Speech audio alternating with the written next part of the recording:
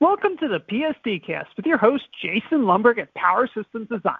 The energy prices went hog wild in 2022, while crude began the year at $75.99 a barrel and ended at $80.47 a barrel. Throughout 2022, it hopped around like a child who just gobbled up 50 sugar packets. At one point, crude oil shot all the way up to $120 a barrel, and natural gas wasn't much better, hitting $9 per million British thermal units in August. Naturally, one of the biggest culprits was the war in Ukraine, since Europe leans on Russia for most of the oil and natural gas, and America imports enough from Russia that its absence was noticeable. But some feel that overregulation of energy has also contributed to surging costs. And that's today's topic of discussion. On the line, we've got Anthony Maniscalco, CEO of Limitless Consulting and Marketing, a door-to-door sales company in the energy deregulation market.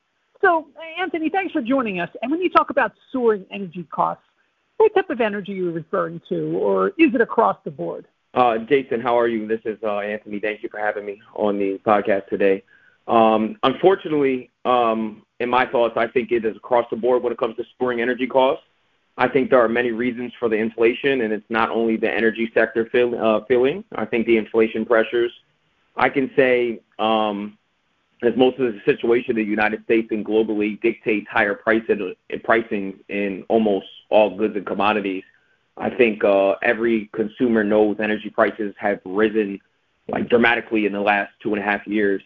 If you drive, prices of gasoline and diesel are up almost, 100%, and power bills are almost 40% or more. And of course, more of the household consumables are up too. Okay, and in general, how does regulating energy cause price hikes? So there's many states, as everybody knows, there's many states that are deregulated and there's many states that are regulated when it comes to energy deregulation. So I want to kind of top on what people need to understand what that basically means. So when a consumer or a customer moves into a household in any state that is deregulated, what that basically means is it gives the customer a choice, actually, who to and where to get their electric or their energy choice from. So in the Northeast, you have states like Delaware, Pennsylvania, Maryland, New Jersey, Ohio, these certain states, et cetera, plus more. You can choose as a consumer who supplies the electricity to your utility company. If you don't choose, basically what happens is, as a consumer, you're put on something called a standard offer service program. It just means that the rates fluctuate going into a month-to-month basis. The utility company goes to the open market. They pick your electric cost at whatever they get it at, then they bill you at it. So these regulated states are not monopolized. So basically what that means is the consumers do not have a choice. So they have to stick with their utility company of where they actually get their supply from their electric at. And what happens tends to be is when you open up the market in these deregulated states, you have choices and options. Then what happens is, you involve competition. So when you start to involve competition, your prices can fluctuate. All right. And now in your pitch, you mentioned a stat whereby average retail electricity costs in the 35 states that have partly or entirely broken apart the generation, transmission, and retail distribution of energy into separate businesses have risen faster than rates in the 15 states that have not deregulated. So could you elaborate a bit on that? Yeah, of course. The most logical reason for this, I think, is the need to build more and longer transmission lines in the deregulated states. So again, when you're going into a deregulated versus regulated state, as you have more supply company and competition, you're going to need more longer transmission lines in the deregulated states, which is going to cause the rise of the cost. Unfortunately, building transmission lines and other infractions is expensive. Most of it is not all cost passed on to the consumer. But having more transmission lines is also good. More lines enable trading of electricity and providing more pathways for a producer to send more power to the utility company that might need it.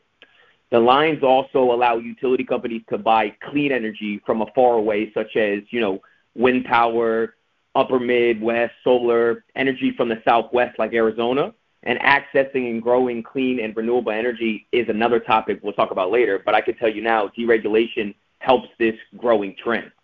So in comparison, utilities in regulated states tend to stay away from less on the transmission partially because they are not buying power from, a distant producer. Of course. So some sources claim that renewable energy is already cost competitive with fossil fuels, but as your pitch mentions, this could be because certain types of energy, especially in the regulated sort, are subsidized by taxpayers. So could you delve into that a bit further? Yeah, of course. So the United States government and basically most world governments provide some form of subsidized energy sector in whole, but the overwhelming dollar amount goes towards fossil fuels. So a recent study by, let me give you an example. A recent study by the Environmental Energy Study showed that there was a total of $20 billion in U.S. taxpayer fossil fuels, with $16 billion of it going to the oil and gas and $4 billion going to coal. And I'll give you another example. For another study released in 2021 by Brookings Institution, found governments worldwide spent more than $500 billion on fossil fuel alone. I have a bunch of examples, more as the NRDC found G20 countries tripled subsidies in coal plants in the most fossil fuels since 2014. Now, that's $1 billion we're talking about.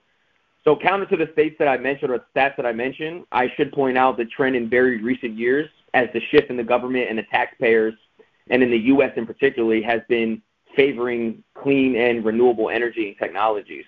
I think with that being said, if we factor amount in, for the fossil fuel throughout the decades, we can all conclude that clean and renewable energy is definitely cost competitive with fossil fuel.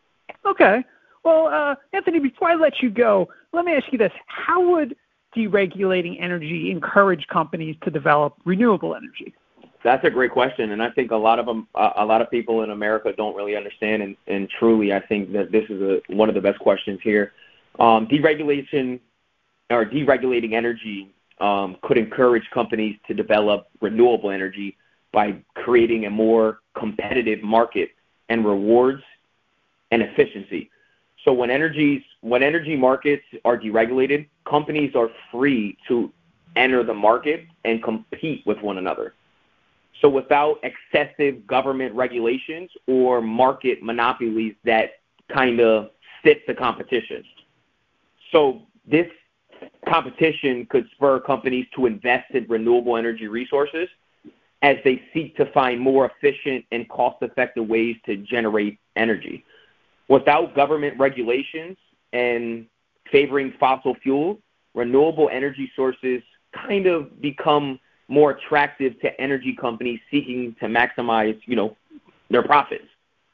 So in deregulated markets, companies may also be more willing to take risk or invest in new technologies since they'll not be competing with government-supported, industries and the enjoyable protections and everything that they have.